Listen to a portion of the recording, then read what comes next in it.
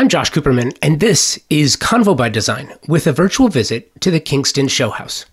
Hey, are you as tired of the word virtual as I am?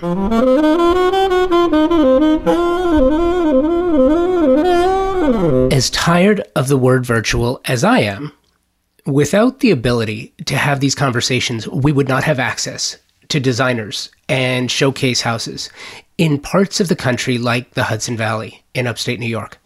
The 2020 showcase includes work by Anna Claudia Design, Ariana S. Winston, Jennifer Salvemini, KD Reed Interiors, Patrick Ryan's Office, Stone Ridge Landscapes, Demore Drake, Henley and Company, Krishna Fitzpatrick, Lava Interiors, This and That, and Jen Dragon. Marilyn Demore of Demore Drake is the founder of this project, and this is the third offering of this showcase home. On a personal note, 2020 presented all of us with a choice. Curl up in a ball and shut down, or figure out how to reinvent ourselves over and over again. While we struggle to figure out how to work through this and get back to life on the other side of this thing, this joint struggle has brought some of us closer together. Convo by Design has been reinvented throughout this 8-year production. I was able to cover a relatively new design house, and I'm really proud and happy to share this with you. Thanks for downloading and streaming this episode of the podcast. If you haven't subscribed yet, please do, so you don't miss a single episode of the show, like this one from the Kingston Design House. Convo by Design is presented by Walker Zenger, a progressive brand that was built on a promise to provide designers, architects, and homeowners with the right materials to do their very best work. That promise is fulfilled every day through a commitment to provide the best ceramic, glass, stone, porcelain, and concrete surfaces and finishes. But it's more than that. Walker Zenger believes strongly in serving the trade with a trade program that makes the specifying process simple with the support you need. They've been staunch supporters of the trade since 1952. In 2020, I launched a series in partnership with Walker Zenger called The Showroom. This intimate interview series showcases some of the very best creatives in the business today. Please join us live or catch every episode recorded so you can enjoy it on your schedule. Walker Zenger is on the cutting edge of design, featuring products for every style and architectural feel you can create. So check out any of their showrooms across the country or shop online, walkerzenger.com. My name is Anna Claudia Schultz. My firm is Anna Claudia Design, and we're located in Rhinebeck, New York. You and I have spoken before, and I love that. We talked about the Hudson Valley. Tell me about this design house. So the Kingston Design Show House, as I know it, is a great way to connect the designers and the makers within the Hudson Valley community. It's also helped establish friendships between the designers. And then on top of all of that, it's given great exposure for local designers in the Hudson Valley. Well, see, I think this is interesting too, because, we're not talking about a design house in New York, LA, Paris, San Francisco, Miami. We're talking about a smaller community. And I think that kind of changes the entire nature of what this is. I feel like it's a more intimate opportunity to share, to collaborate, and to produce something truly unique and interesting. And I wanted your take on, what does it mean to be working on a design house in a smaller, it's not a smaller footprint. It still comes with all the same stresses that a design house does. I'm just curious how this experience is different. Well, I think one of the biggest things is that because it's a smaller and less established, but still really well established so far, show house, is that the cost to get into it is way less than doing, like, for example, a show house in New York City. So it gives the opportunity for newer designers to really showcase their work. And then the other aspect of it is that it feels community driven because it's, a larger, more urban city, for example, will have lots of makers and so forth, but also a lot of these big show houses will use international or national manufacturers, and you never really meet the face of the person who's making the products. In this show house, you'll actually meet the person who's, making the products and building them and so forth. And then on top of that, it's, because we're all local for the most part, like it's really nice because that wall comes down and you just establish more of a relationship with the people that are there. And since I did the show house last year, one of the great things that happened is that I befriended a lot of interior designers and makers, but I also have resources with the other interior designers that we share with each other. So we'll email each other and be like, do you know of a person who could do this? And then we're in an email thread, emailing each other and giving each other advice and so forth, which is a new way of running a business. In the past, like most interior designers kept their resources closed, closed doors. Nobody can know where I got this, because I'm the one that gives this sort of, work or can bring this into my projects and stuff like that. And now we've established that, there's enough work there, and we have a friendly competition, non-competition, and we're just friendly, and we just want to help each other out and be there for each other. Which is so great, and because that's what this is supposed to be, and I love that. Tell me about your space this year. So since I did it last year, I had the dining room last year, and this year, normally you don't do the show house, 2 years in a row, but I did want to do it this year, but I also didn't want to take the biggest room. So I'm doing the entry and the vestibule, and the first floor hallway and the staircase going up. So, to me, it's going to be, it's an interesting, more awkward transitional space. It's also going to be like that first breath of when somebody walks into the show house. So it's a good introductory of what, they could see in the rest of the rooms, and also a good introductory into what I can do. So I thought it was a great space to do this year. What was your approach? How did you approach it? What was your thought? What's the idea behind it? So I am part of the strategy for this year's show house. So I had the opportunity of actually meeting the client, and when walking through her house, she talked about she had just as much an affinity towards the property as the house itself. So she loved looking up at the trees, and she loved the yard and so forth. And you could see Hudson River from her yard.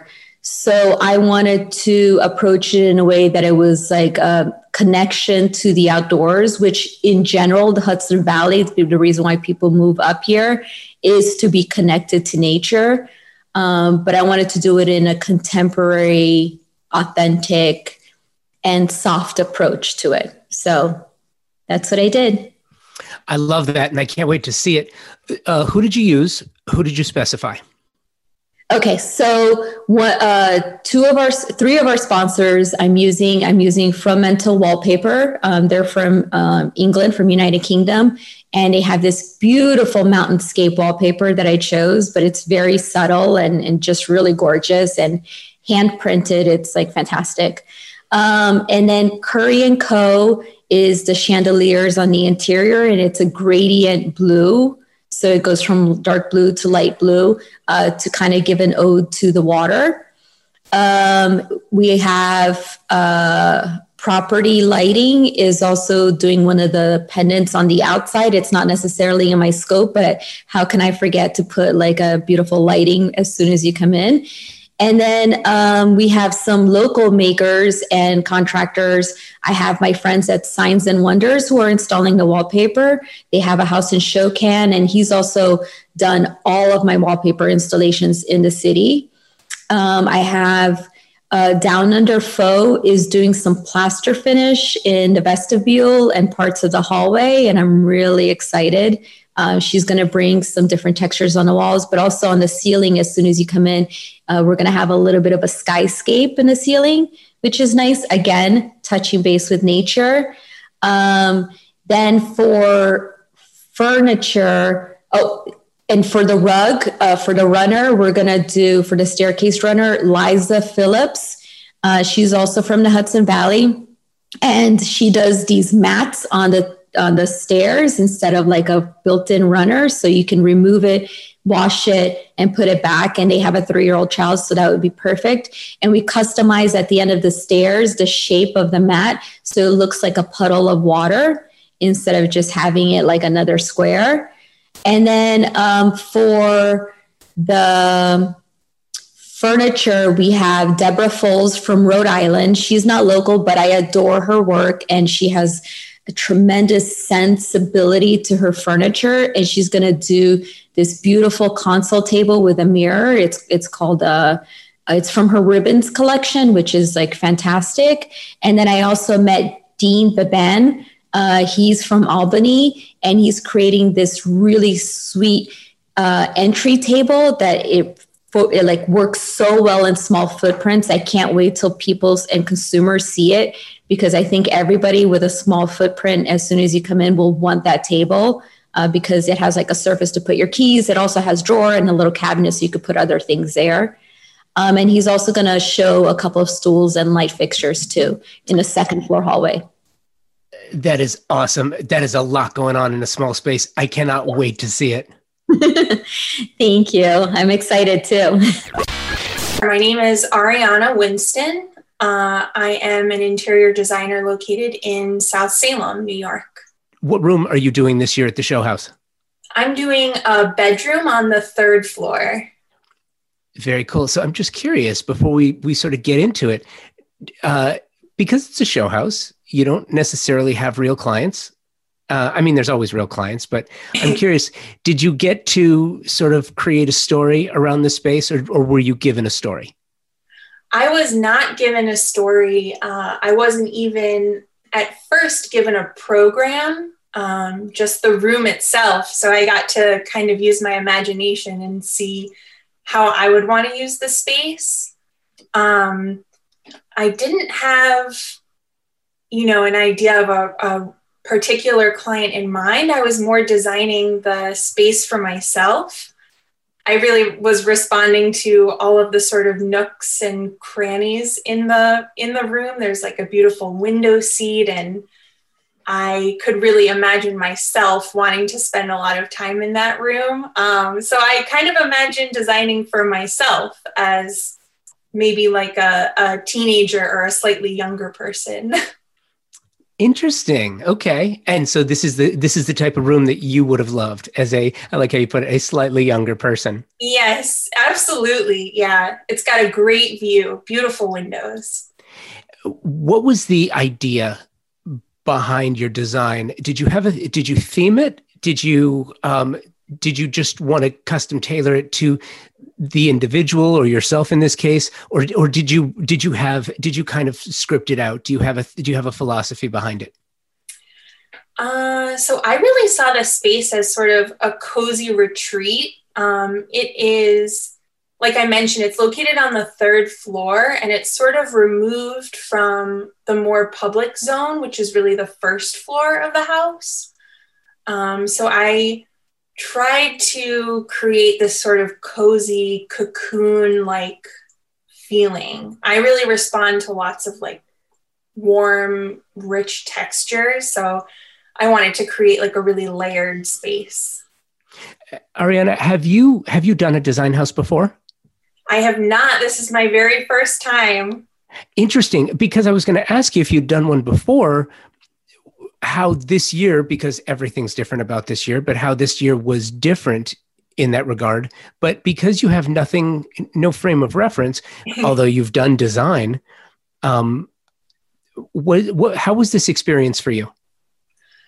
This has been an amazing experience. I actually did a little bit of volunteer work for the show house last year, which, just because of timing and kind of what was going on for me personally, I ended up doing a lot of that coordination work remotely.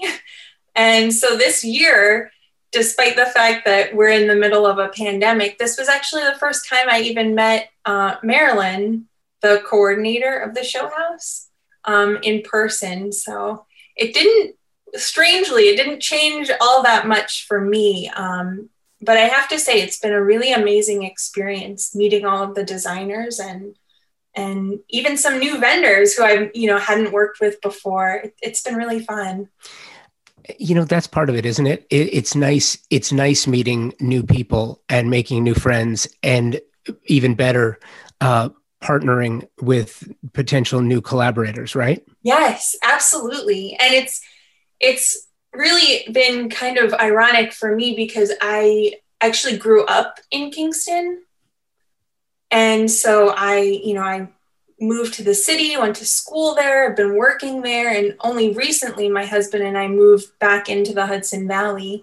And so collaborating with a lot of Hudson Valley makers has been, such a highlight of this really kind of crazy and terrible in a lot of ways year. But this has been like a really bright spot in the year. Yeah, it's great. So who did you use? Who did you specify? Who did you partner with on this space? Oh my gosh. So when people say it takes a village, it so does. That's not an exaggeration at all. But yeah, so many amazing makers. Portola Paint helped, in addition to Benjamin Moore, with some of the paints in the room. Holly Hunt and Angela Brown Limited generously donated all of the fabrics for my room. A local vendor, Herzog's, is helping me do this really special ceiling treatment because there's some really old ceiling tiles up in the room now. So they're helping me do something really special. And I'm really excited about Kingston-based fiber artist named Kat Howard. She's collaborating with me to create this amazing installation that's going to serve as like the backdrop or like headboard for the bed in the room. So it's going to be really cool. That is very cool. Since you haven't done this before, but again, you've had clients, and there's always a reveal, right? Do you have any thoughts on this though? Because this is not one of those experiences where you get to just re-engage with the client to make sure it matches expectation or to see the look on their face. Do you have any thoughts on what that's like as you're gauging an audience that was not necessarily involved in the design process? Let me think about that. That's tough. I don't know. I mean, I can say that I've been posting a little bit on my Instagram about the progress, because I've sort of been doing it for myself, and all of the other designers, we're not necessarily working on our rooms even at the same time. So can feel a bit siloed, but the response has been really fun for posting the progress pictures so far. It's sort of the best we can do, I guess, in this situation. I'm really looking forward to the virtual tour and hearing people's feedback. Yeah, me too. I can't wait to see it. Thank you so much. I can't wait to see your space. Thanks for having me. Hi, my name is Ricardo Castro, and I'm the owner of Stone Ridge Landscapes, and my firm is located in High Falls, New York. Obviously, landscape. We're talking about the great outdoors. Tell me about the space. Tell me about the idea behind it. Well, I design, how do I put this? So I'm an artist by heart, right? So everything that I put together, instead of using paintbrushes and cloth or different materials, I use nature to create spaces that make me feel happy, but most importantly, makes my client feel happy. I'm curious because this was pushed back a little bit, and because we're talking about the outdoors, did you have to change your design at all? No, I didn't. Right now, because we happen to have a very lucky week, and the time that we did it was phenomenal for us. So we didn't have to change a lot of things. Also, we're working with Herzog's, which made our materials very easy to get a hold of. So we didn't have to change any timing at all. Oh, that's great. That's really great. So tell me about the space. Tell me what you're doing with it. Um, Sort of tell me about the flow. Tell me about the zones. What are you doing? How much did you have to work with? How much space? And how are you using it? So landscaping is very interesting because we have a lot of space outside. For us, we focus mainly on a dining room area in a certain space of the land. So the moment that you walk in, you walk in through a nice long pathway, and then to the left is your home. To the right of that, we have the patio area that we designed. We use some wonderful contemporary pavers that were provided by Herzog's. We added some nice tall grasses, a garden space as well, and then we connected the outside dining room area with natural stones that were already on site, and we created a pathway from the outside dining room area into the home. Do you have any other zones for entertaining? Do you have an outdoor kitchen? I'm just curious what else did you envision that this space would be used for? Well, this space, the Design Showcase House, there's a lot of space in there. So we just focus only on the creating a patio space for dining, right? So for me, there's so many possibilities with this home. There's so many possibilities with the land. I would love to dive in more into it, hopefully later on, and we could create it's overlooking the Hudson, so we can always create a fire pit section. It makes so much more sense once you feel it, right? So yeah, there's a lot of potential in this area. I love it. Okay, so everyone else that you're working with, that you're showing, that you're specifying, that partnered with you on this space? Well, I'm mainly partnered with Herzog's, which is okay. My supplier, and Julie from Herzog's. She's been wonderful, and I worked with her for a couple of years now with different projects. And this project in particular, she was able to also guide me to what she felt was better suited for the Design Showcase House. That is great. And I'm just curious too, as you work this space, are you sort of imagining that there will be additional zones worked in beyond the showcase experience?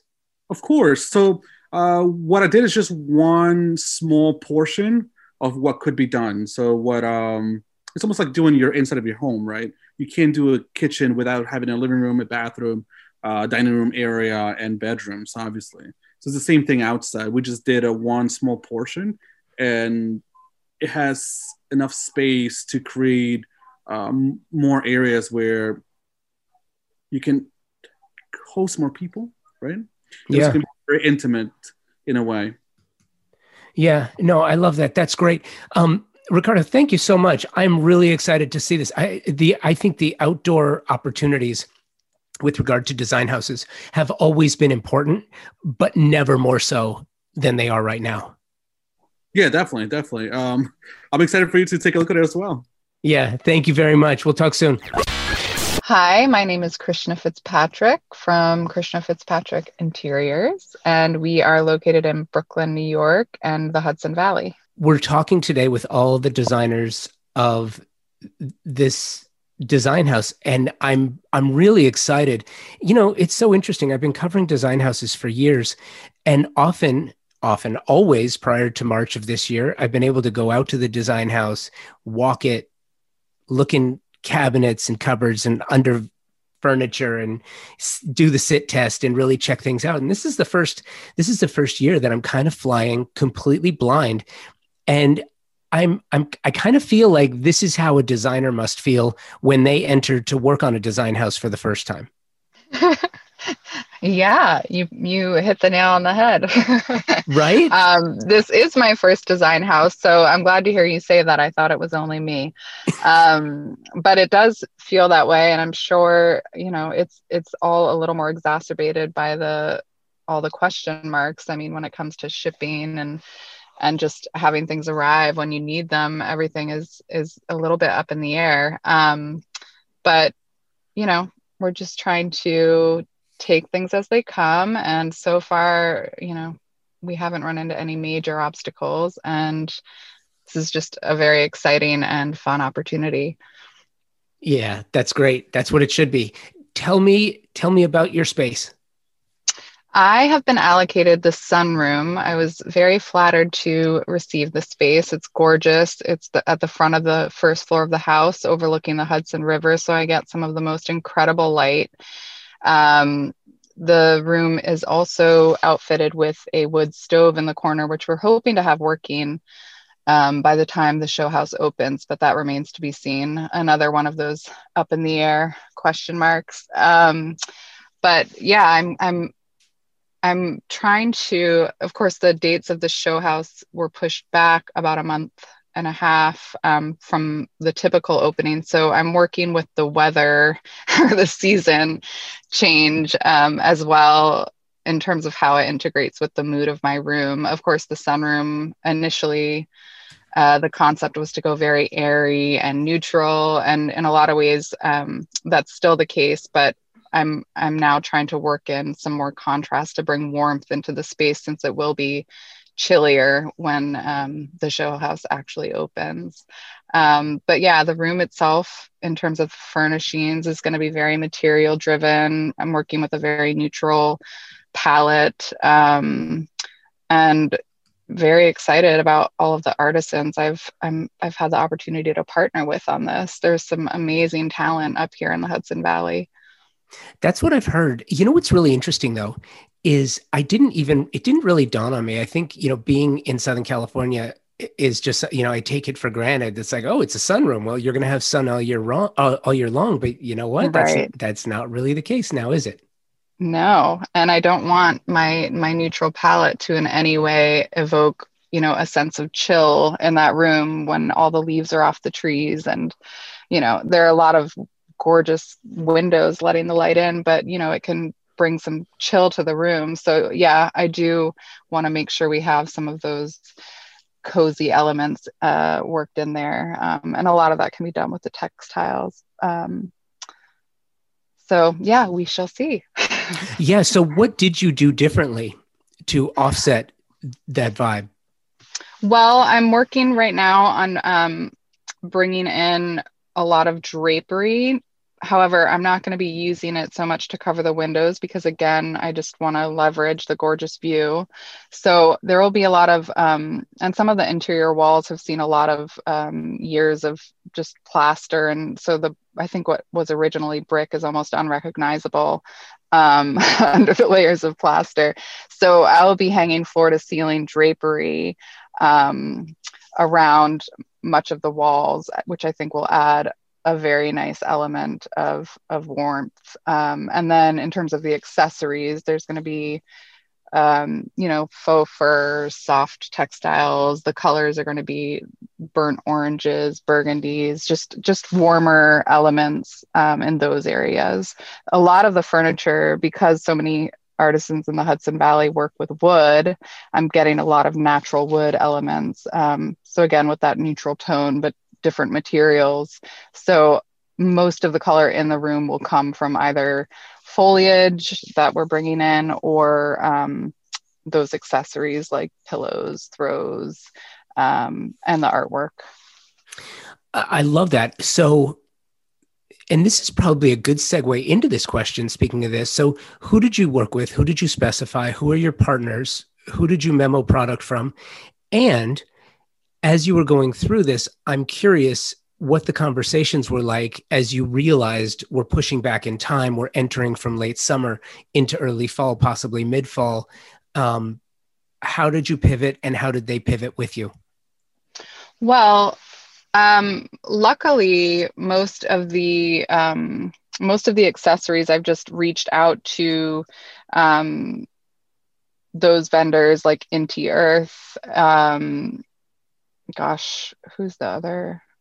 I'm working with M&A, plus they're out of New York City. They've agreed to lend and they're still in a holding pattern with me, waiting for me to give them the final requests. So luckily I haven't had to lock in with anything with them yet. As far as the furniture goes, none of that has changed from the original vision. I think with the textiles that we bring in, those original pieces like the coffee table, the credenza, some of the side tables, I think they can, adapt to that change in the feel of the room. So some of those designers, I'm getting a credenza from Mike White, who owns Ordinal Indicator up in Germantown. It's a gorgeous wood credenza with these travertine feet, really beautiful millwork. I'm also working with a company out of Connecticut called Cinca Design, and that's headed by Maria, I believe her last name's Kamara, and she just has, I would take everything in their collection if I could. It's beautiful. So I'm excited. I'm getting a side table, coffee table, and a mirror from her. And in that way, it's nice. It sort of has a natural cohesion when it's all in the room together because it came from the same hands. And then I'm also working with a woman out of Hudson, Taylor Forrest, and she designs the most gorgeous lounge chairs. They're a leather slingback set of chairs that I'm getting from her. And a few others who I'm still finalizing pieces with, so I won't share their names until it's actually in order. Fair enough. Last question I have for you is sort of what do you hope to get from, I love talking to people who are new with design houses because you're still fresh and optimistic with the ideas. No, and I don't mean to imply opposed to oh, I've done this a million times, and you're not as excited about it. You're still really excited about this first time doing a design house. So I'm curious, what is the expected goal from this? What are you going to do with this experience? That's a great question. I've from the start thought of this as a really valuable exercise for me. I'm really having to push the way I think about the room, and the way I gather the furniture and accessories to put in there. I'm really trying to keep my own budget fairly minimal and see that as a challenge. But I think from this experience, I hope to get what I think a lot of designers hope to get, which is exposure and the opportunity to really showcase your own style versus having to, edit and revise to meet your client's design sensibility in the middle. Does that make sense? No, it makes perfect sense. It really does. And I get it. And I appreciate that. Thank you for the time. I cannot wait to see your space. Thank you so much. I'm Jessica Lynn Williams. I own Henley & Co., and we're a residential interior design firm in Newburgh, New York. We are working on the dining room for this year's show house, which traditionally is the living room, but we're transforming it into a dining room. Interesting. Tell me about the transformation. Tell me about, so I don't know. I've always been a fan of transforming traditional spaces into non-traditional spaces, but in this case, what is the space plan for it currently, and what are you turning it into? So it's interesting because I think actually the homeowners plan to turn it back into a family living room when we're done, but who knows, maybe we can have the influence and kind of keep it in there. But it feels like such a central space that it needs to kind of be that focal area. It has very tall ceilings. You can see to the outside from the sunroom that's kind of in between that and the porch. But the real reason we've decided to do a dining room is because we've participated in many show houses before and have always wanted to kind of let our creative outlets lead us to doing a dining room because they're so fun and you can be very expressive. So we were assigned the space and we knew that we wanted to turn that into a dining room. It's interesting because you can be so expressive, but at the same time, with a dining room, do you feel at all limited by what you can do with it? No, not really. I guess not now, right? No. Nowadays, it's everything. Yeah. And I think that, we've always been every show house. I've been going to show houses for years, and all of the spaces that I'm always attracted to are the more artistic, sort of concept forward spaces. Whereas ones that we've mostly done bedrooms, and those lend themselves to be a little bit more functional and traditional. And so we wanted to shake it up with this and bring color, because we all need color and, something exciting to look at right now. I love it. So who did you design this space for? Did you create a fictional character? Do you have the owners in mind? Do you have yourself in mind? Who did you create this for? It's usually a fictional character when we're doing this. It's kind of, hard to have a narrative without thinking someone in mind, but this would be the homeowners in this narrative would be art collectors. They would be people who entertain and love to have parties in their home, and who would really just sit in this space and have conversation over a big dining table for hours and hours. We did learn in the process, though, because we're doing a wall treatment with Mark Turner, where we're doing a Rothko-esque mural on the walls, and come to find out that the actual homeowners are very big fans, and one of the homeowners studied art history, and Rothko is a contemporary favorite. So it sort of worked out that way. I love that. So is there any spatial relationship with the kitchen? Is there any collaboration with the kitchen in part? Usually, but dining room, kitchen, there is sort of connective tissue there. So I'm just curious if they're not connected, but if there's any relationship there at all.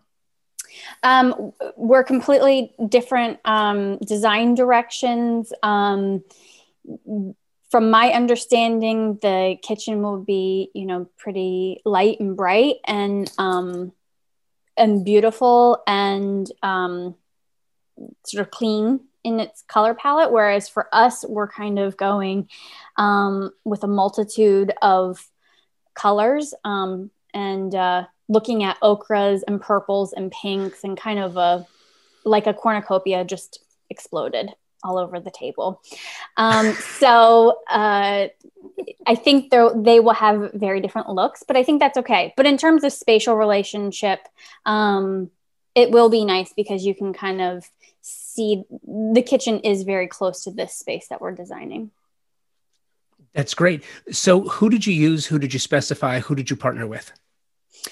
So the wall treatment is certainly going to be the biggest wow moment in our space. And we've partnered with Mark Turner of Turner and Turner Painting, as well as his partner, Simone Isolde, who's a friend and also a former show house participant. And so she will kind of have her hand in helping us with the coloring. And then the dining table is designed and made by Sean McClellan from NAFCO, and he's based here in Newburgh. And then the chandelier comes by way of Currying Company, who's one of our show house media sponsors. That's great. And it's, I don't know, as you're talking, I'm kind of thinking about it. Your goal is, it's currently a living room. It's being converted to a dining room. Mm-hmm. The owners might want to convert it back.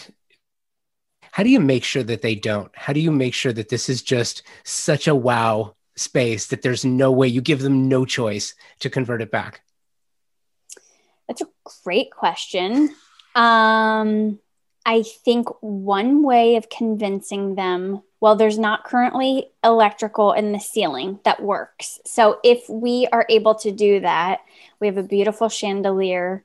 So if we're able to keep that in place, I think that might help to sway them. But certainly the wall treatment could flex and work no matter what the function of the space is. But I think just reminding them that this is a house made to invite people over. Of course, in these times, it's a bit of a different story, but let's kind of design it for the way that you hope it to be in the future. So I think the lighting, weirdly, will be the anchor. Well, and it's, you know what, it's really interesting that you bring that up too, because so in the kitchen, there's a niche, and that will probably serve as a small eating area. Mm-hmm.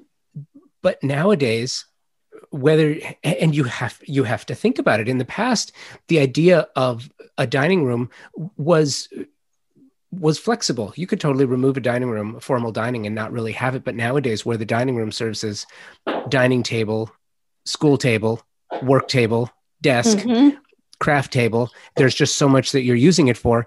It has almost become more important again. Right. Yeah, it has. It's multifunctional. Yeah. Yeah. All right. Well, good luck with that. Yeah. Thank you. I'll definitely share. Hopefully we can convince them to keep it as a dining room. We'll see. I love it. And I'm really excited about this. I cannot wait to see your space. Thank you. Thank you so much. Thanks for having me. My name is KD Reed from KD Reed Interiors, and I am Jersey based. First of all, tell me about the design house. Tell me about your space. And have you ever done a design house before? So yes. So I had the privilege of, so a little bit of background about me. So I've worked for a few designers in the industry, Descartes Design, as well as being the lead designer for Mikkel Welsh Designs. So under his brand, he's participated in, 3 previous show houses, and I've had the experience of assisting him with executing those designs. So when this opportunity presented itself for me to kind of showcase my talents, I jumped on it. Right now, I am working on the top floor. So I have 2 spaces. I have the tower room, which is an octagon shaped room, and it oversees beautiful, beautiful lake views. And then it's like a little outdoor terrace that connects along with it. My goal for the space is really to interpret it as a modern treehouse, somewhere for the family to kind of lounge, relax, not take, the space a little bit too serious, but a place for them to really enjoy the views, read books, just a little fun place where they can congregate and just enjoy themselves. As you created the space, right? Okay, let me back up a second. In talking to designers, as it relates specifically to design houses, some approach it like the set decorators would, and they create a character and then they design for that character. Others will imagine themselves living in the space. Some others will just sort of pick who they think, maybe there is an owner, and they try to imagine what the owner would want. How did you approach this, and to what level did you, and to what detail rather, did you add to the story? Quite interesting question. So my first time entering a space, I was really perplexed, really just taken into different details about the scenery around me. And one of the things that really captivated me when they pretty much told me what space I was going to do, that was my route. I went ahead, and my original idea was to kind of do a dressing room, but I was like, this is a show house. Let me kick it up a notch. Let me make it a little bit more fun and exciting. And that's how I started developing who lives here? Who is the family that I'm designing for? And this is definitely a different setting from in a city. So you want to take into enjoying all the scenery around you. And that's what I really wanted this space to have that connection with for the person that's living in here. And it feels like a family house. So I want to say the family that's living here is who I was actually designing for a space for them to really connect with the indoor-outdoor space around them. So you've coordinated with Mikkel before.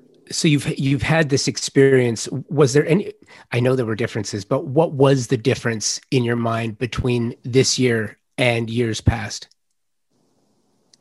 I would say One thing that is kind of different is one because I'm doing it for myself. I mean, doing it for someone else's brand is different from when you're actually trying to achieve something for yourself, because then the expectations go a little bit higher. So one of the things is, another thing is with the whole COVID thing, far as trying to access resources and communicate far as with vendors and stuff, it's been a hit and a miss, but you're seeing vendors that are looking to work with you despite what's going on in the world today. We just got to push forward and create this vision. Yeah, no, it's true. And speaking of that vision, who did you use? Who did you specify? And what partners did you use in putting your space together? So one of my main sponsors is Curry & Co. I have as a boutique store called From the Source NYC. They're located in Chelsea, Manhattan. It's a great little boutique store where they do a lot of handcrafted wood products. So a lot of my pieces were sourced from there. Also, Organic Modernism, located down in NYC. So a lot of places in Chelsea, they have a street called Furniture Row. So I frequently shop at those stores for my clients as well as projects. So they was very receptive about me showcasing their pieces and working along with them. So this was kind of like a blessing in disguise, being able to have access to things that really speak to my space. Yeah, that's great, isn't it? It's been a blessing in disguise, but I've been having so much wonderful opportunities, just like things that's just coming toward me, and it's just helping create and tell a story even more. I love that. And, it's interesting that you bring up Mikkel, because he's been on the show before. Love him. I'm curious, what was the experience like? I'm always a huge fan of the whole mentorship process. And I love that our business is like this, and it's so welcoming that designers will bring in other designers with a full understanding that at some point you're going to teach them everything you know. You're going to bring them into design houses. You're going to introduce them to your contacts and your vendors, and then they're going to go off and hang their own shingle and start their own business. But there's still this unthreatening, welcoming feeling about it. And I'm curious, what was your experience like with Mikkel working for him? What did you learn from him? And what do you take from that experience as you approach a project like this? So working with Mikkel, he allowed me to really take on some of the major projects that I thought I was scared to approach myself with. Whether it came to like larger budgets, bigger houses, he threw me right in there and said, you know what you're doing, just go ahead and go for it. This is going to be a learning experience. So he gave you the right tools and resources where there's no room for any error. Even though there were a couple of mistakes, he's very forgiving far as leading me and teaching me how to correctly fix those errors, how to make sure that the final vision, just really helping to craft that story of the space.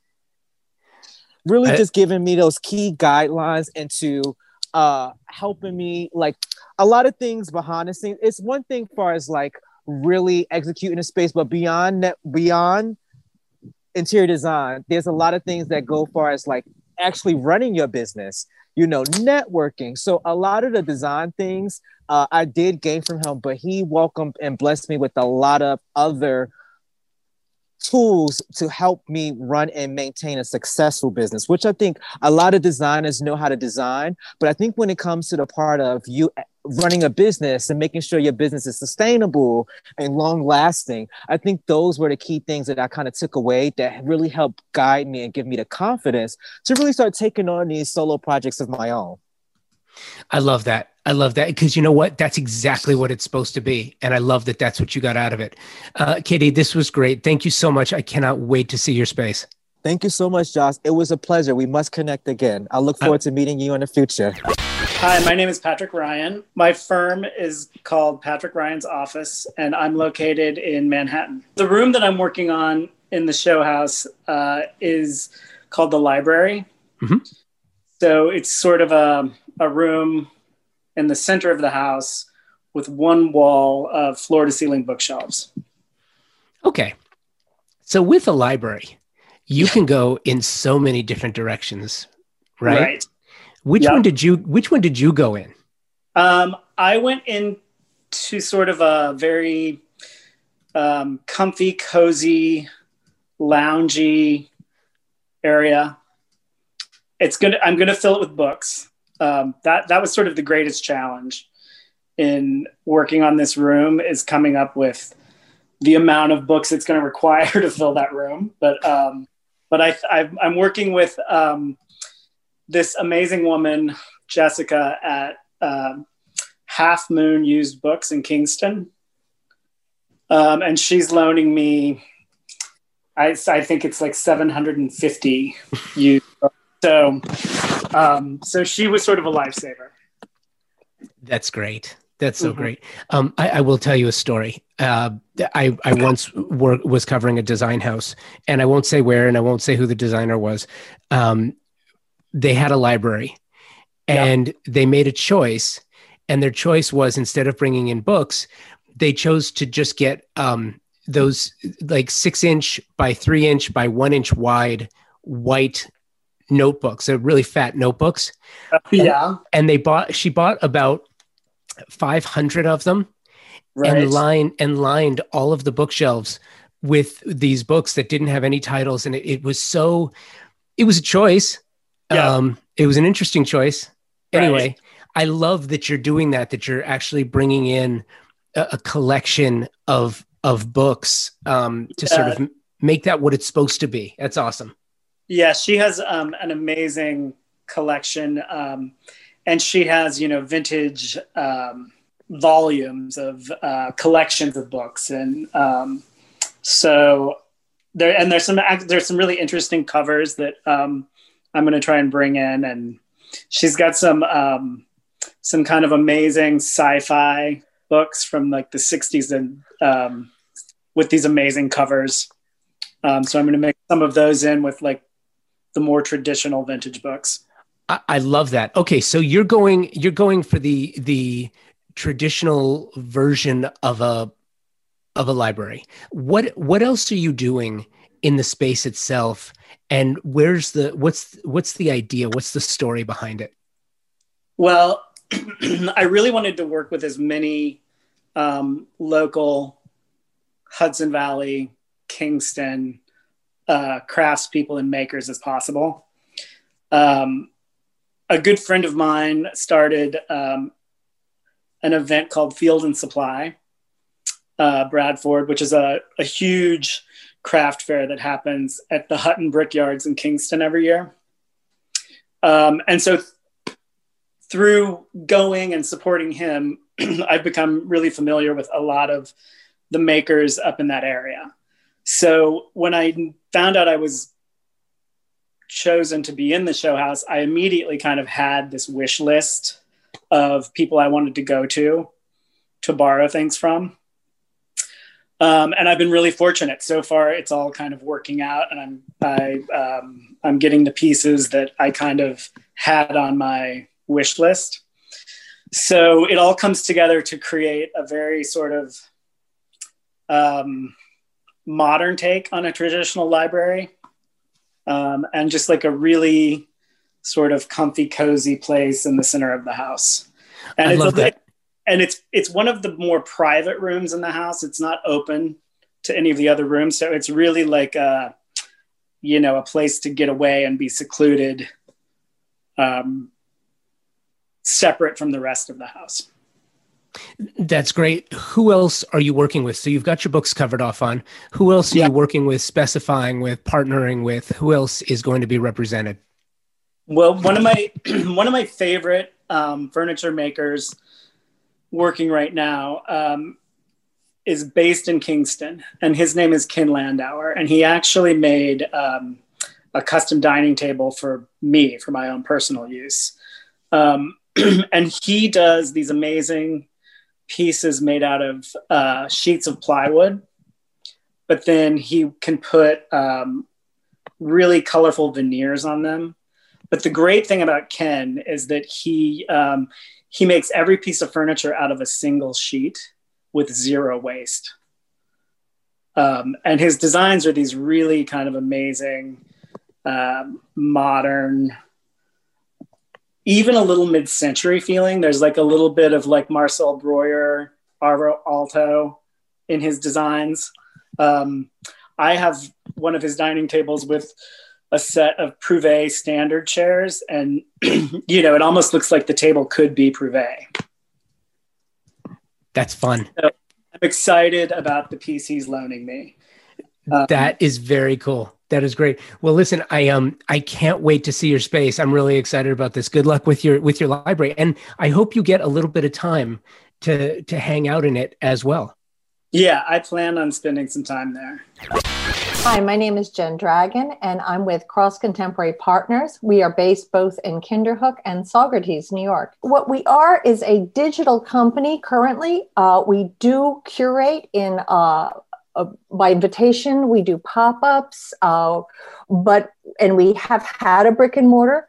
But what we specialize now in is in 3D virtual galleries. So we have it's almost like if you can imagine a video game, except it's art. And you walk through this gallery and you have a sense of the proportions, of the relationships of the paintings. It's very state of the art.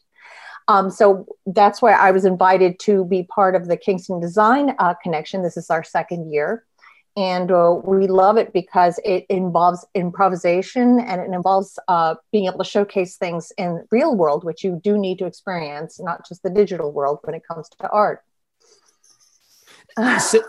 So tell me about your relationship with the Design House and what you're doing this year. Well, what I like, and I'm so grateful Marilyn does with me, is I like those difficult spaces, the ones that you can't really put furniture in, and it's very hard to create an ambiance. So I take these awkward places and I make them into an art gallery. So in this year, I am in the third floor in what I call a vestibule gallery. And it's this space that's a hallway to other rooms. But what we've got is track lighting. We've turned a closet into a little alcove where we're featuring sculpture. And the whole thing has become like this little mini museum. And I'm very excited about it because it acts as a nice way to experience art on its own, like kind of without all the ambient furniture and all the wonderful things that the designers do. But you can actually just have a moment with art that's sort of like almost like a palate cleanser. I love that. Now, and just so I understand, this is all virtual? No, this is going to be there. This is going to be in the physical world. However, we do support everything we do with a digital experience. It will be different in that the gallery we use for the artwork that we're going to show is going to be, regular size. However, this show at the Kingston Design Connection will be, actual installations. And I'm showing 4 artists from the Hudson Valley, 3 sculptors and 2 painters. Wait, no, it's 5. And but it's special because the artists their subject matter, their artwork, everything that they're inspired by comes from the area. Oh, I love that. Tell me about the artists. Okay, what we've got is a sculptor named Deborah Masters. She's shown like in museums throughout the country, and she has done things like huge, heroic sized sculpture. If you come into JFK and the fourth gate is where the immigration center is. She has literally, I think it's just an enormous installation on the walls of different scenes of New York, these bas-reliefs. Her work is also on Coney Island Bridge, if you're going to Coney Island. She depicts a lot of things, these folkloric kind of themes. So, and if you see her sculptures out on the lawn, I mean, they're like enormous fragments of hands and feet and things like that. She's just amazing. Well, we've got some of her smaller spirit animals. So these are just these animals and people that she feels like embody a spirit quality. So they're almost like this. So they're going in the alcove. That's like the little religious section. Then we have Martin Weinstein. and he paints flowers and the landscape of the Hudson Valley. They're done on layers of plexiglass. So each one contains a different aspect of the experience. So they get very 3D looking. I also have Millicent Young. Her sculpture is, she uses horsehair to capture light. So it's this beautiful horsehair installation. And we also have Wendy Klemperer. She does cast bronze horses. These are studies for actual sculptures that are like 20 feet high that she does in nature.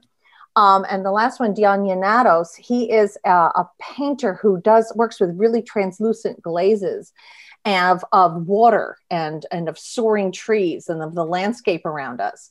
And I should mention outside, I've got 3 sculptors who've done installations outside the property. We have Eileen Power, who has these very funny ladders that she's turned upside down and they sort of dance across the yard. Kurt Steger has these 2 beautiful installations that spin in the wind very gently, and they're abstract and sort of reminiscent of boats and of boat construction. And then we also have Stuart Farmery, and he is sort of whimsical. They're great. They look like almost like the children's blocks or children's toys, but they're just hold the landscape, and they're colorful. So even when it's winter, which actually when the show opens, the leaves are down and it's going into November and December, you've got these bright spots of color that just kind of are percussive across the landscape. I love it. This sounds like it's going to be so much fun, and I cannot wait to see it. Thank you for telling me about it. Thank you for doing it, and I'm excited to see it. Well, I look forward to meeting you, and please, come. It's going to be a real treat. Okay. Wonderful. All right. Thanks, Jen. So my name is Jennifer Salvamini. My firm is my name, Jennifer Salvamini, and I'm located in Shokan, New York. Have you worked on Kingston before? I have. So this is my 2nd year participating with the show house as a participant designer and also as a part of the strategy and development team. I love that. Okay. So let's start with the design first. What room are you designing? Sure. So this year I have a small room at the end of the hallway on the 2nd floor. Actually, the hallway is incorporated in my space as well. And the concept for my space this year is a private listening room. Interesting. Describe that for me. Sure. So when you walk into the space, it's like I said, pretty small, one beautiful window in the dead center of the room. And I just got the impression when I walked in that the space was inviting a private experience. It's not really large enough to be shared in any kind of meaningful way. So when I was thinking of all of the possible things that one does alone, it kind of brought me to where I was at in the sort of early deep days of COVID, when I was home alone and kind of getting into some deep listening again, like digging into albums that I haven't listened to in a long time and just having this really immersive auditory experience because there wasn't much else to do. And it was so lovely to just re-experience music in that kind of way, as opposed to these sort of single serve moments on the fly. So yeah, it occurred to me that that might be a nice space to create. Like I said, the room is quite small. So coming up with a sound system that's really immersive seemed like it could be a cool use of the room. Yeah. And, it's funny because you've certainly piqued my interest. I love this. So what did you do? Who did you use? And how did you put it together? Sure. So there's a bunch of very interesting elements coming together in the room. What I wanted to do was create a space where it's just you and your auditory experience. And so the most important thing in the room, of course, is the chair that you're sitting in. So there is the absolute perfect Italian, it's probably early mid-century lounge chair that I am getting from Folly and Cox, who is actually a design firm that partnered with us in the show house last year. And it's amazing. I had this aspirational chair, and when I started perusing their inventory and found this one, I was like, ooh, this is actually better than the one that I wanted. So I was very excited to find that, just like gorgeous, clean, kind of boxy lines, but the perfect chair to just sort of sit in. And next to the chair, you're going to find a very sweet glass stool from Curry and Company, where your cocktail glass will land, of course, because there will have to be a cocktail when you're in your perfect lounge chair listening to your perfect album. Right. There is amazing wallpaper going up that sort of mirrors the visual representation of sound waves. I have an area rug from a fantastic company called Leora Manet. Leora is actually a textile artist who I worked with in my very young days in the design world. I think I was 18. So it was very cool to reach back out to her and have them participate. And again, the sort of pattern on the rug mirrors soundscape or sound wave. So there's a lot of texture and movement happening.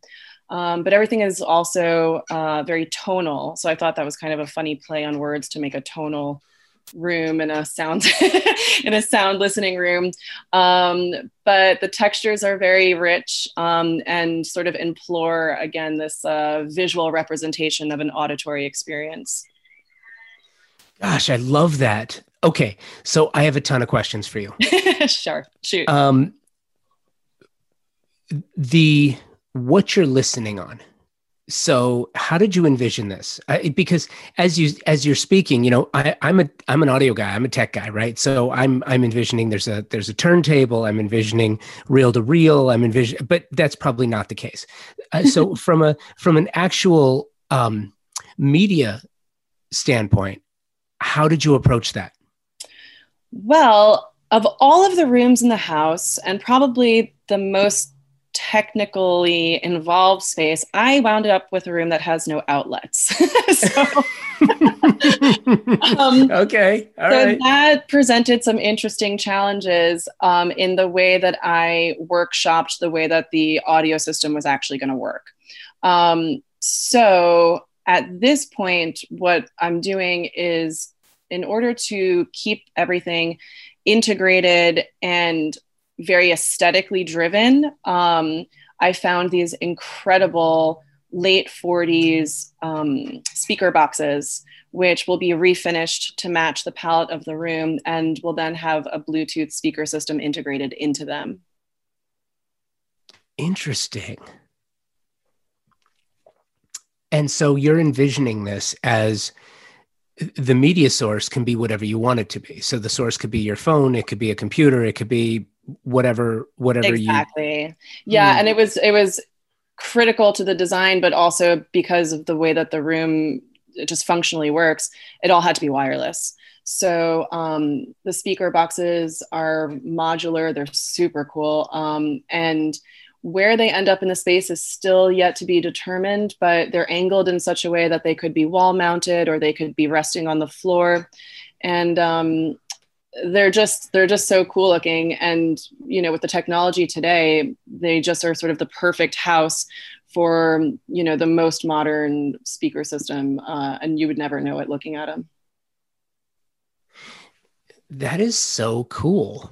Okay. So now the big question is, when you design this, did you design it for somebody else?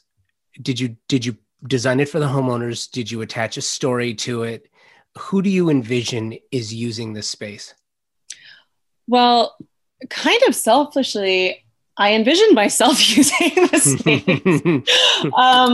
The reality is there is very few opportunities as a designer to really create spaces that speak to your specific aesthetic sensibilities.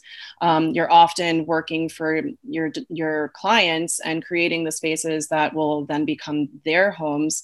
And so what is so wonderful about working in a show house is that you really get to sort of dive into your personal aesthetic and your personal vision and really see that through in a way that's unencumbered by somebody else's opinions. So honestly, you know, the person sitting in that chair with the cocktail is me. So I started with coming up with a playlist, actually.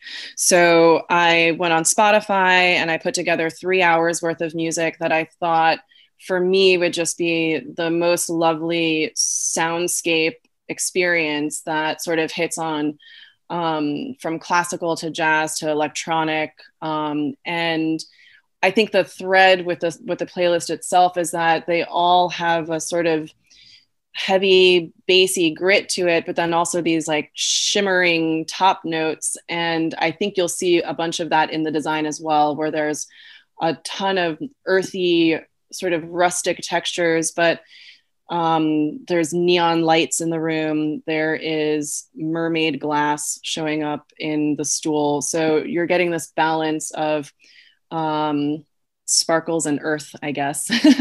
And I think if I had to describe my own design aesthetic, it would be vintage eclectic. And so there are a bunch of just really fabulous vintage pieces showing up.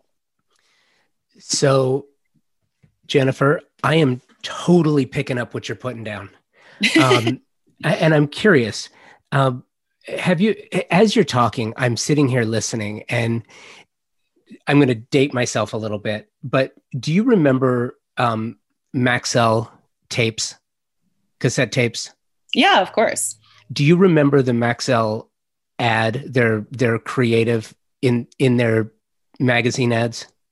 I don't actually. Okay. So as I describe it, I'm sure you've seen it.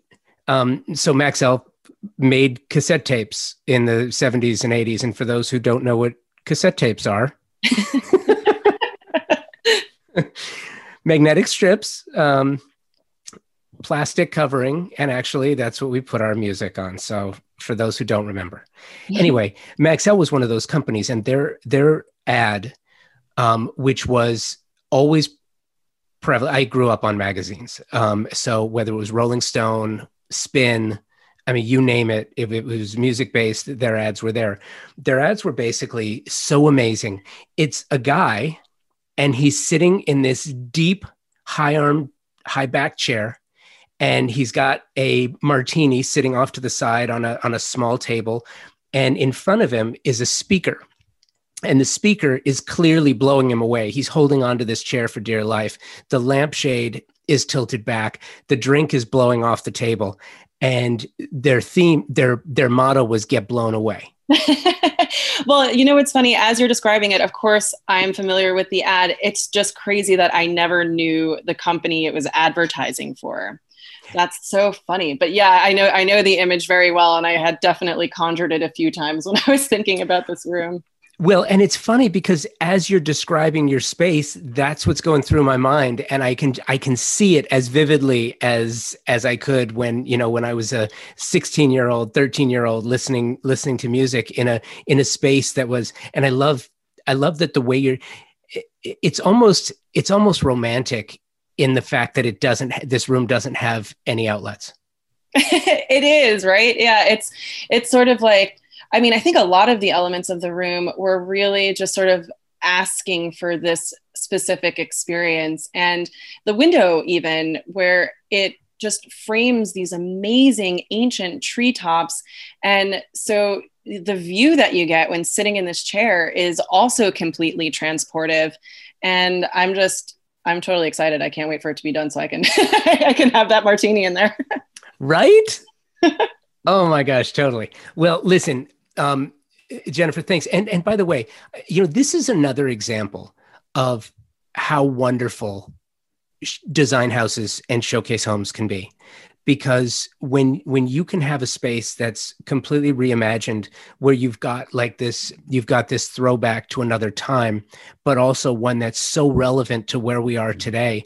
And I mean, as I envision this, I got to be honest with you, I'm a little jealous. I would love to have a space, a completely dedicated space where there is no electrical outlet, where there's nothing but an auditory space to enjoy one's music, where there's going to be no other distractions, no TV screen, nothing else to distract. It's not a home theater, it's a listening room. And I totally get it. And I love it. And I can't wait to see it.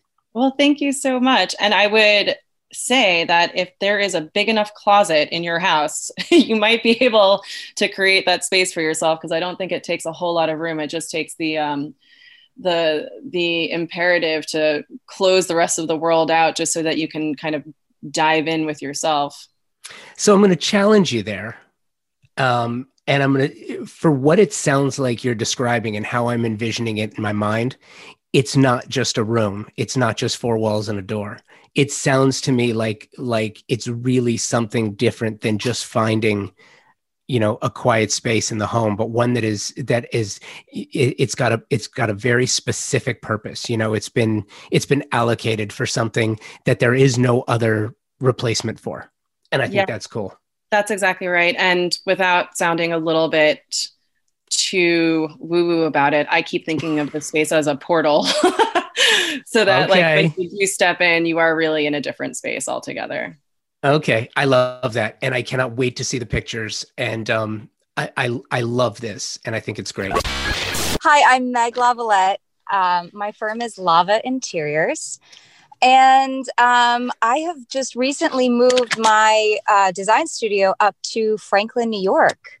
I still have an outpost in New York City. And I'm actually calling in from 28th Street in the Flower District in Manhattan, looking for some indoor trees. So I make my rounds throughout New York City and the tri-state area. That's awesome. I love that. Now, are you looking for trees for your space or for another project? I am. It's for the show house, for the kitchen. Good. Okay. Yeah. All right. So the kitchen, tell me about this. Yeah, the kitchen is a really wonderful space. It's a really wonderful house to begin with. So I am incredibly grateful to have been selected to participate this year. The kitchen is a wonderful space that has a little Eden nook off to the end of it with its own private entrance.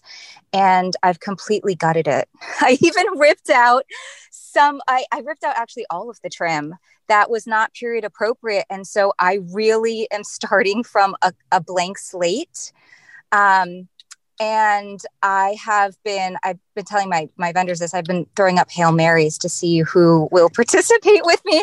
And I've been so incredibly lucky to have people catch the ball on the other end.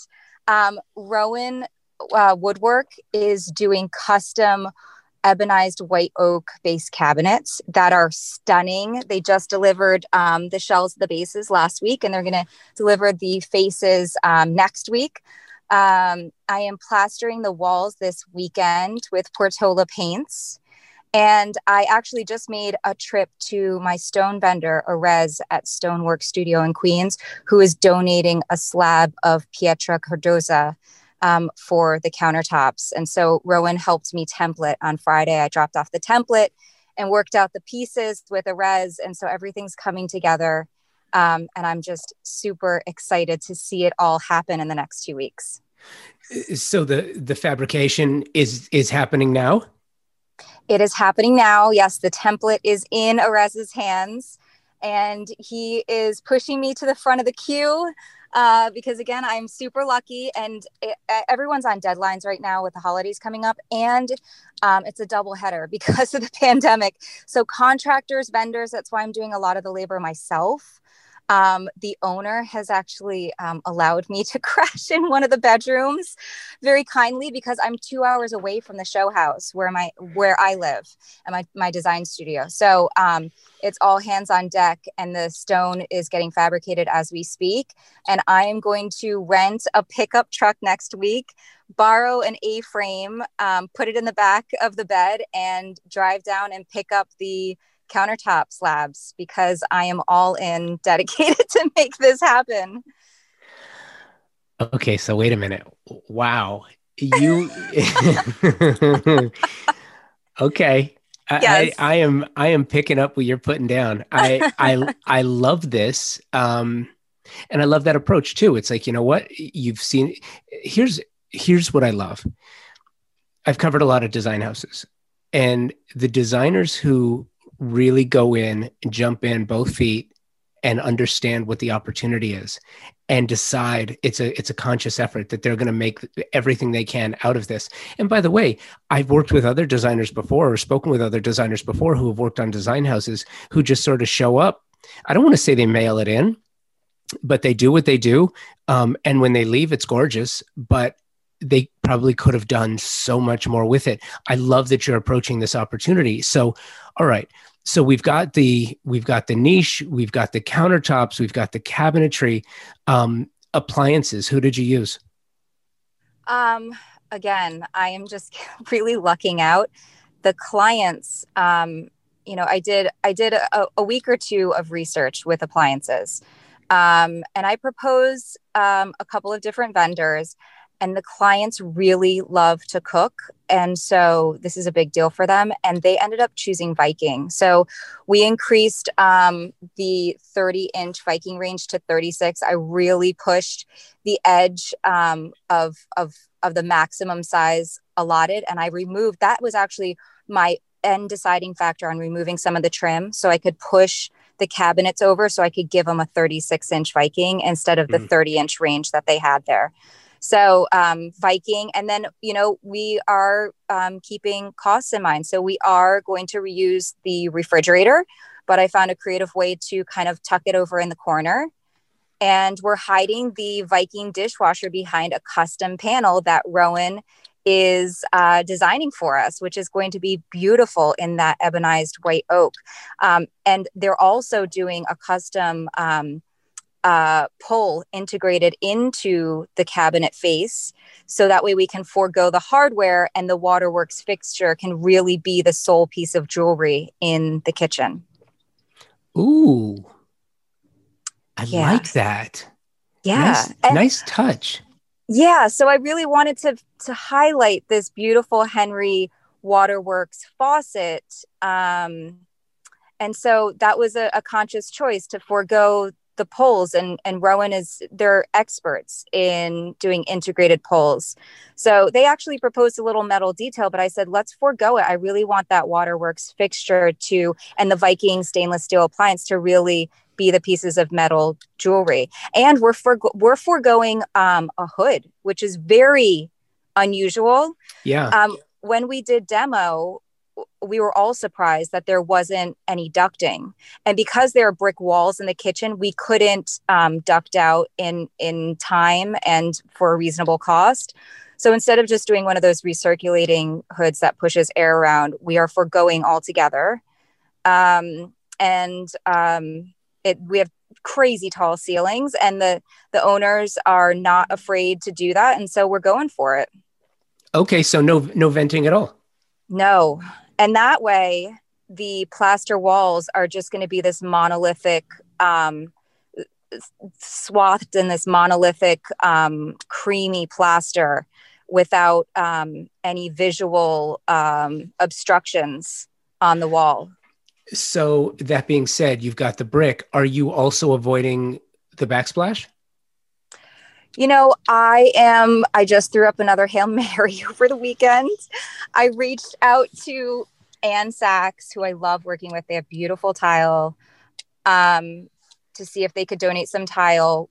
We do need a little bit of backsplash. I would love to forego it, but because I am installing the countertops myself and I templated with Rowan, there might be a little bit of a gap. So we need to plan for that. So I might have a little bit of tile border around that shouldn't provide too much contrast, but that's why these show houses are fun and they keep you on your toes, because you don't know how everything truly comes together, and you just have to have faith, because I think that you learn how great humans are in these show house process, because people just come through unexpectedly, and it's pretty amazing the connections that you make along the way, and people catching you when you think you're falling.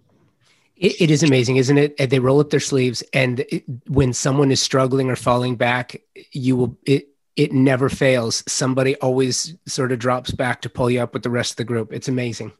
Yep. Yeah. It's incredible. So a lot of faith in humanity in this process. I love that. And you know what? Now's a good time for faith in humanity. That's right. That's right. Thank you for the time. I cannot wait to see your space.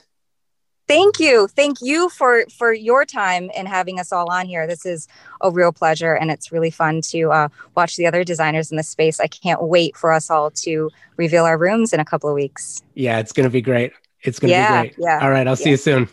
Thanks so much, Josh. Appreciate it. My name is Matt Marchese for This and That. We're located in Delhi, New York. And this year for the show house, I'm doing the basement room. How do you feel about the basement room? And I ask because usually you get one of two things. Usually it is, this was my first choice and I love it, or, this is what they gave me, but it turned out great. Honestly, well, realistically speaking, I'm probably lowest on the totem pole because I'm super new to the designing world. So rightfully so, I got the basement. But when I was like, oh, this is actually perfect because it's my first time doing a show house. And so it's like, okay, I'm in the basement. No one's going to kind of see what I'm doing anyways. And it really is just 4 walls.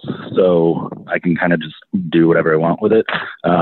Instead of like, there's nothing structural really that I needed to do. And it's pretty straightforward. So I kind of like being down in the basement.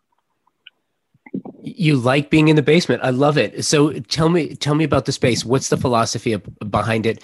How did you approach it? Well, I guess when I walked in, I just had to kind of figure out really just what kind of room can I do with this? There's little to no sunlight. So I couldn't do anything, like with a ton of flowers or ton of plants and even making it really like a bright palette just to me almost seemed like it would be forced. So I was like, you know what would if this was my house, what would I do with this basement? And it would be some sort of man cave or like after hours spot. And I think the word speakeasy was thrown around a little bit. So I kind of met in between all of that, and then just went like on a higher end, if that makes sense. So it's kind of like an after hours, low key back alley, which there actually is kind of like a back alley to get into it. High stakes poker, nice champagne, maybe some party favors, and just small group because it's a small room. So what an interesting concept to put a speakeasy in the basement of a house. No, I mean, I'm loving this and I'm curious. So usually with the design house, one of a couple of things happens. Either there's the homeowner who, here's the couple, here's who you're designing for, or you're creating a story in your mind and then designing to that story. Or you're just doing it for yourself because you figured it was something that you would just love to have anyway. So which direction did you go? I think it was once I knew I wanted to do like a speakeasy kind of thing, then I'm kind of thinking back to when I first moved to New York, or even when I was still in New York a few months ago. I would play poker at backdoor clubs, like illegal ones. And there was always, a door guy, a couple doors you had to walk through, security cameras. So obviously that isn't realistic in a home. and maybe even this room isn't realistic in a home, but I just was like, all right, I'm going to go high end. I'm going to go a little kind of sketchy / moody. So it's not like, I don't even know where I'm going with this, but it's not, it's definitely going to have a feel of what the fuck when people walk in. Cause I'm assuming I've seen the other years of the show houses here, and I've seen other show houses myself, and they're all, usually like, oh, like, ooh, and like beautiful. And like, this one's definitely going to be on the, like, I hate the word edgy, but it's definitely going to be like, oh, like if there's any old ladies that walk in that have ever done any, partying back in the day, they're going to be like, oh, this is cool. But it's probably not going to match the rest of the house. So it's directly designed for formerly partying old ladies who love it. No, I'm totally messing with you. I love that. It really is. Oh, go ahead. Yeah, it really is just like that's the way I kind of approach it. I was like, you know what? I'm in the basement. I need to do something fun. I'm usually doing like a ton of country chic stuff, like I've done with my Airbnbs. It's just easy for me. I don't even have to think about it. I can literally just walk in stores or look online, look at designer stuff, and be like, all right, I'm going to do this, and this. And with this one, I was like, I actually had to work the noodle a little bit, being like, all right, what would this really look like if it was high end and kind of high end, but kind of scummy too.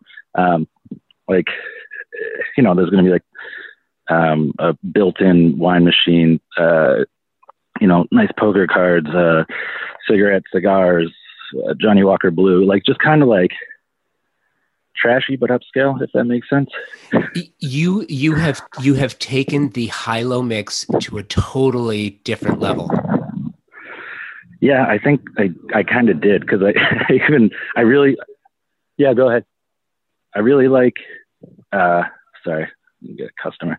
I really like and this actually came from like a young age too, like just because I think we didn't grow up with a ton. So you're just kind of like figuring out ways to make your living situation as good as possible. So I just kind of utilized what I had around the house, and kind of the same with the showroom. There was some poles that they were just going to get thrown out, or like, thrown in the other room. So I was like, oh, I'll use those for the sliding door, like the little security door, the peephole. Yeah, there's going to be a peephole, by the way. But I just like utilizing what's kind of around in the environment when it's left over. And I've done that with both Airbnbs that I've bought, where it's like, all right, the people left over these weird tractor parts that the gears actually look really geometrically cool, and they'll go here as a paperweight, and you wouldn't even notice that, oh, this is just a tractor gear. So I kind of approach that same with the room, where I'm not messing with a lot and just kind of utilizing what the room already has to offer. I love that. So who did you use? Who did you specify? Memo, borrow, steal? Who are we going to find in there? There's going to be a sculptor, Fernando. He has a really cool piece that I'm going to use. It's like a small end table, side table. I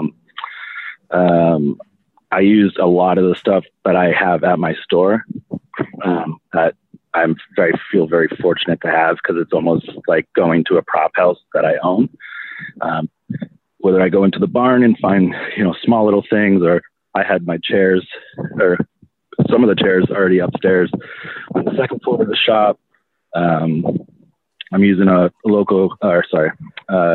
carpenter that got recommended from a friend of a friend of a friend, and just kind of making it all work together in kind of a rambunctious pattern, because opening up the shop, attacking the whole design career, and moving my life up here all at once has just been like a huge balancing act. But it kind of almost ties into the controlled chaos that I think the room is gonna look like.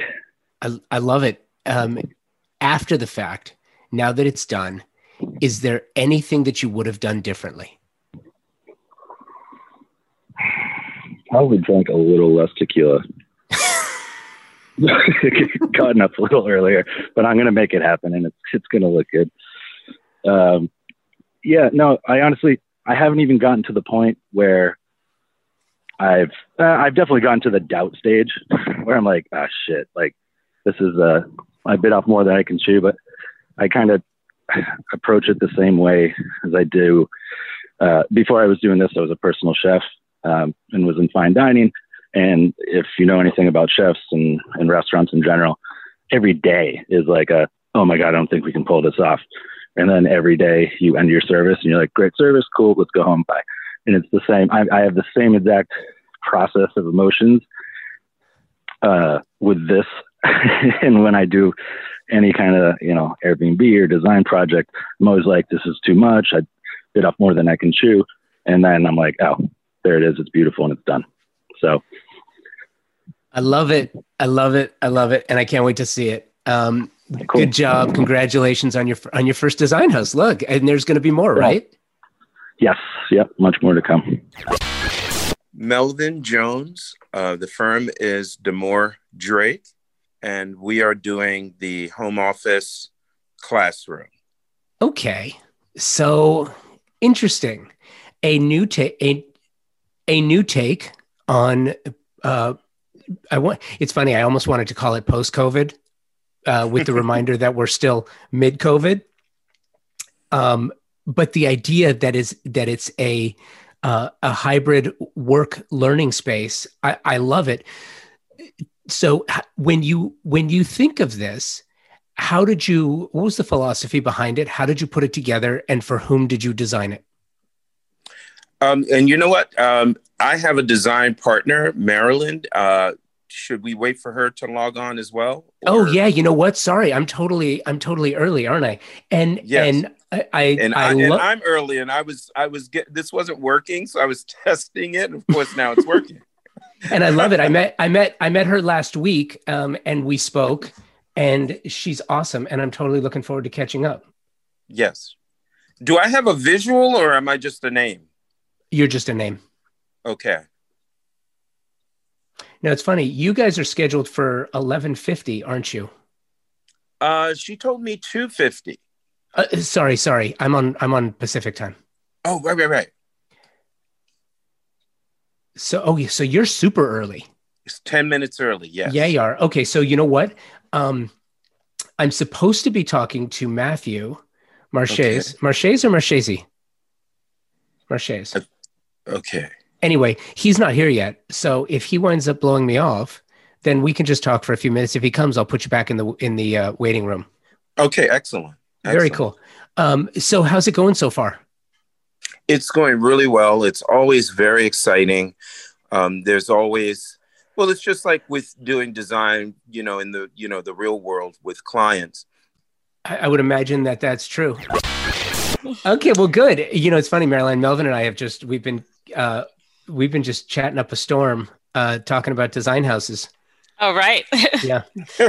By the way, if you are looking for people, I have two interior designers. One participated in the show house last year, and another is a set designer for movies. But she was on a panel discussion at the show house last year, and they met at the show house, and they started their own interior design business up here in the Hudson Valley. So it's no kidding. Yeah, it's a great sort of interesting complement between like a set designer and interior designer having a design practice. They might be like really fun to talk to. Yeah, no, I would absolutely love that. It's really funny because I think, and I've said this so many times already, it's funny. I've been talking now nonstop since 10 o'clock. The voice is almost gone, but it's funny because it has come up on more than one occasion, how similar design houses are to sets and set decorators. Yep. And that's exactly why we did that panel discussion last year, because interior designers are forever interested in how that piece of it works. Yeah, no, and it's interesting because I've been working with the Set Decorators Society of America for years now. And I've been talking to set decorators for probably about 5 years now. And there's a couple of things about set design and showcase houses that are so similar. First being, you control the reveal. Whereas when you have a real client, you don't always control that reveal, right? They're in and out of the house, and it's sort of you're on their terms. Right. Here, you control that reveal. And with set decorators, it's so funny. They own their set. So they don't start shooting until the set decorator says, here's the design, it's finished, it's all yours, you can go. I'm sure the heat on. They actually have a moment where they, everyone gathers around and they're like, okay, here's the set. And then everyone walks on and looks at it. I think that's really kind of cool. The other thing is set decorators are not permitted to say no. It's not permitted, but in that biz, you don't tell your producer, you don't tell your director, no, I can't do that. It's like, oh, interesting. You want that? You want to bust through the, because it's not their vision. Yeah. It's like, oh, if you want to bust in the living room, we'll get you a bus in the living room. It may not happen this afternoon and it may completely blow up your budget. Right. But we'll do it. And I think that, that's kind of cool. And I'm curious that because you've been involved in this, this is your baby. This is your thing. Going into the third year. And I love that you and I, Maryland, spent some time already. Tell me about the design house this year. Tell me how you feel about it. Tell me how everything has come together.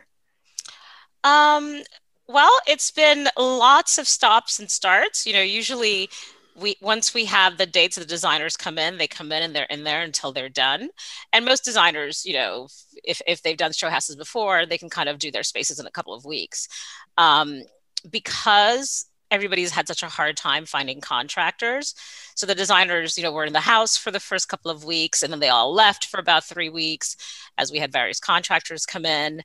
And now they're back in. So it's been a little bit disjointed in terms of execution this year. But the spaces are looking amazing. We're about 3 weeks away from opening. So we're opening the 27th of November. And it's been, it's great to see seasoned interior designers, because this is part of what we do, right? Is deal with all the chaos. And, and this year we have that in spades at the show house. Yeah. And the client, the homeowners this year are phenomenal. Yeah, they are. They've been so gracious in terms of letting the designers do whatever they want. In fact, they turned over the house to us before they even move in. So they're moving in after the show house is over. See, and that's one of the things. If you have good owners, back to set decorators, it's like if you have a good director, if you have a good art director, if it makes things go so much smoother. Yeah, no, for sure. Absolutely. And I mean, whatever we can do this year to facilitate everything, is definitely what it's about, for sure. Yeah, the machine needs a lot of oil. Right? Yeah, exactly. So tell me about your space. Tell me about the space that you've taken on. Tell me about your room. So we took over what's technically the dining room of the house. And it's a beautiful turn of the century mansion with just lovely tin ceilings. The dining room has a lot of good moldings, but it doesn't have kind of the grandeur of the other spaces on the ground floor. So we decided to take that as an opportunity to do something more functional with the space. So we're doing a combination home office, home classroom, specifically because so many people are trying to figure out how to fit those spaces into their homes on a semi-permanent basis going forward. So we're trying to kind of provide some inspiration that way this year.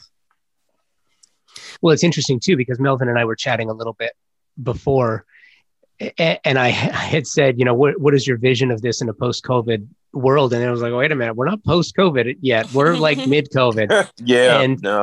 And that is one of the things that's really so important, is that, and I think forever changes the way that we live, that home office, that home school, that home scrapbooking room, that home editing bay. I mean, you name it, it's going to have to be flexible. And I'm just curious, as you approach this with so many things that you know and don't know, how did you envision this? Well, one of the key pieces in our space is this custom piece that we're creating specifically for the homeroom, because one of the things that everybody has to think about going forward is having not just rooms that are fungible, that can perform many functions, but also furniture that can perform various functions, and that's can be moved around easily, because people are, going forward, people are looking at different ways to incorporate home office spaces, home classroom spaces, and it may not be the same space from week to week. So how do you create an environment that may not be permanent in your home? And so we have, in response to that, we have a custom piece that we're doing for the show house that begins to speak to how do you set up a semi-permanent home classroom space that feels permanent, but can be removed when, your child is spending 2 days a week at school. And I'm just thinking that moving forward, even when, things get a little better with this current thing that's going on, I think it's a good idea to I bet people will do this on their own. They probably really won't trust everything 100% again. So the idea of having something tucked away that if you need it, you can pull it out and use it again, might end up being a good thing. And what we've designed for this space, as far as with a home student, can do that.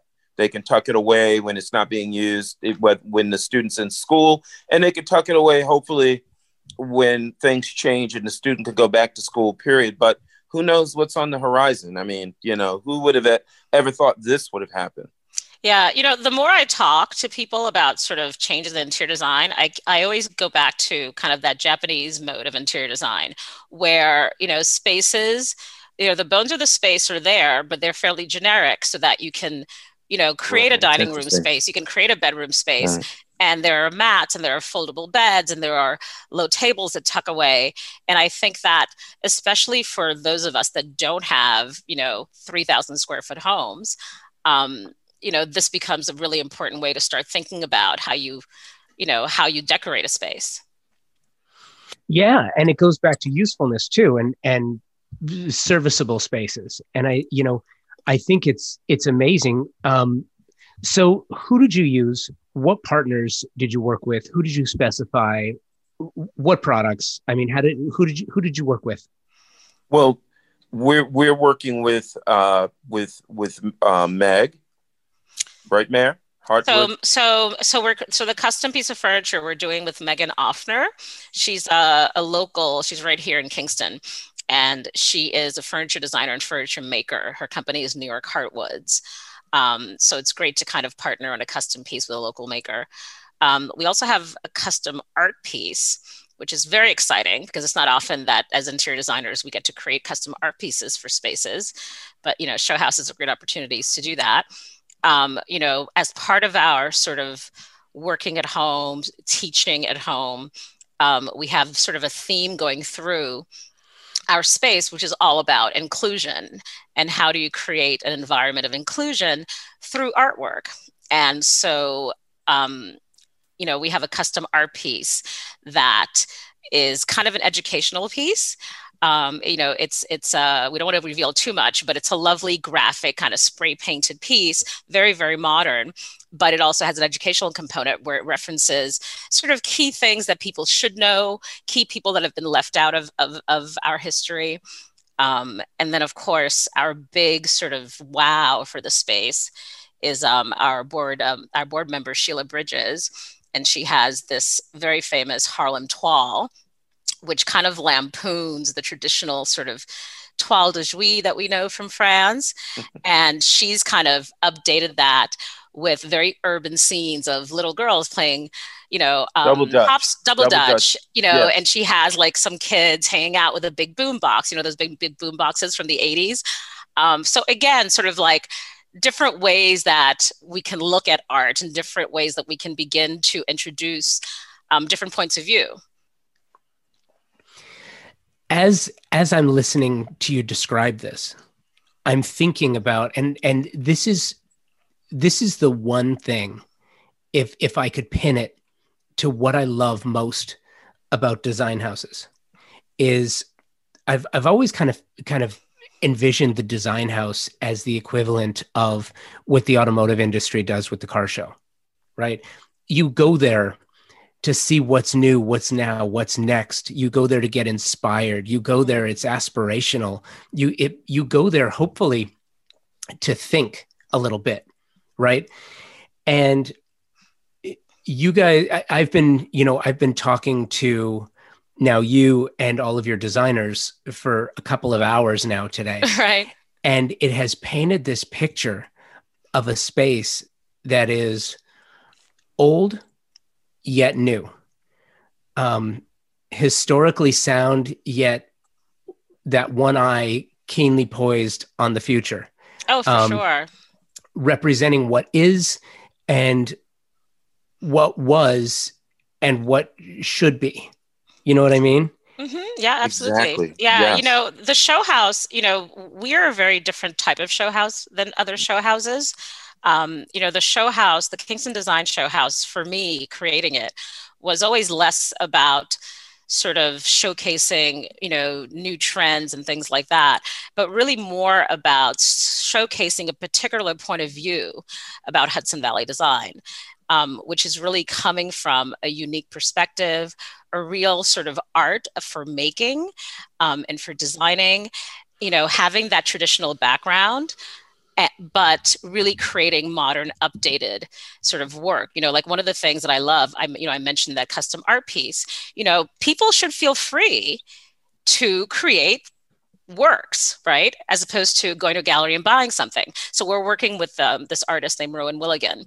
And she is an artist as well as a muralist and a photographer, all sorts of things, which I also appreciate about the Hudson Valley, that people tend to kind of really sort of look at other disciplines and how that kind of, you know, what that does in terms of informing the work that they do. But I think that, you know, the Kingston Design Show House is really kind of showcasing a certain, you know, a certain point of view about design. And I think that you can see that very clearly in the Hudson Valley with our makers and our artists. And I hope that every year we really kind of do pay homage to that by reflecting that in the house. And this year, so forgive me, there's a virtual component. Is there a live component? So we are going to be open to the public. Yep. So we're going to be open from the 27th of November to December 17th. Okay. And we're doing, you know, generally you can just go buy tickets and come whenever you want. So we're actually this year, people are going to have to buy tickets in advance and pick time slots. So we're going to kind of have very controlled tours. And then we're also working on doing a virtual tour as well. Well, I'm really excited about this. I absolutely cannot wait to see it. So thank you for sort of the audio tour through it. I can't wait to see the video tour. I cannot wait to see, you know, it's one thing. We can't either. I know, right? I know, right? I say that to people all the time. People say, "Oh, Marilyn, I can't wait to see what you and Mel do in your space." And I always say, "Yeah, we can't either." But, you know, we've been showing a lot of sneak peeks. You know, one of the things we love to do is if you go on our Instagram page, and it's the same address on Facebook, it's Kingston Design Connection. And, you know, all the designers are, you know, we encourage them to post, you know, sort of in process photos. So you'll get kind of like really cool sneak peeks. Just actually an hour ago, we have a decorative painter company is called Turner and Turner. And they're using, I think, 7 or 8 different paint colors. All of our paint was donated by Benjamin Moore. And the sneak peek that they just posted is just amazing. You know, just a paint treatment, I promise you, most have not seen before. It's beautiful. I love that. And there are some spaces in your house that I just cannot wait to see. So I'm really looking forward to that. So Marilyn, Melvin, thank you for the tour. Thank you for the time. It was great. It was a lot of fun. Thank you. Thank you to all of the remarkable creatives that fought through extreme circumstances to bring this project home. Thank you, Walker Zanger, for your extraordinary partnership, and thank you for listening. My goal is to bring you the stories behind sublime design, wherever that may be. To share those stories, bring you business strategies to help you build a stronger firm, and inspire you to do your most creative work. For more, please follow us on Instagram at Convo by Design with an X. Check us out at convobydesign.com. Until next week, be well and keep creating.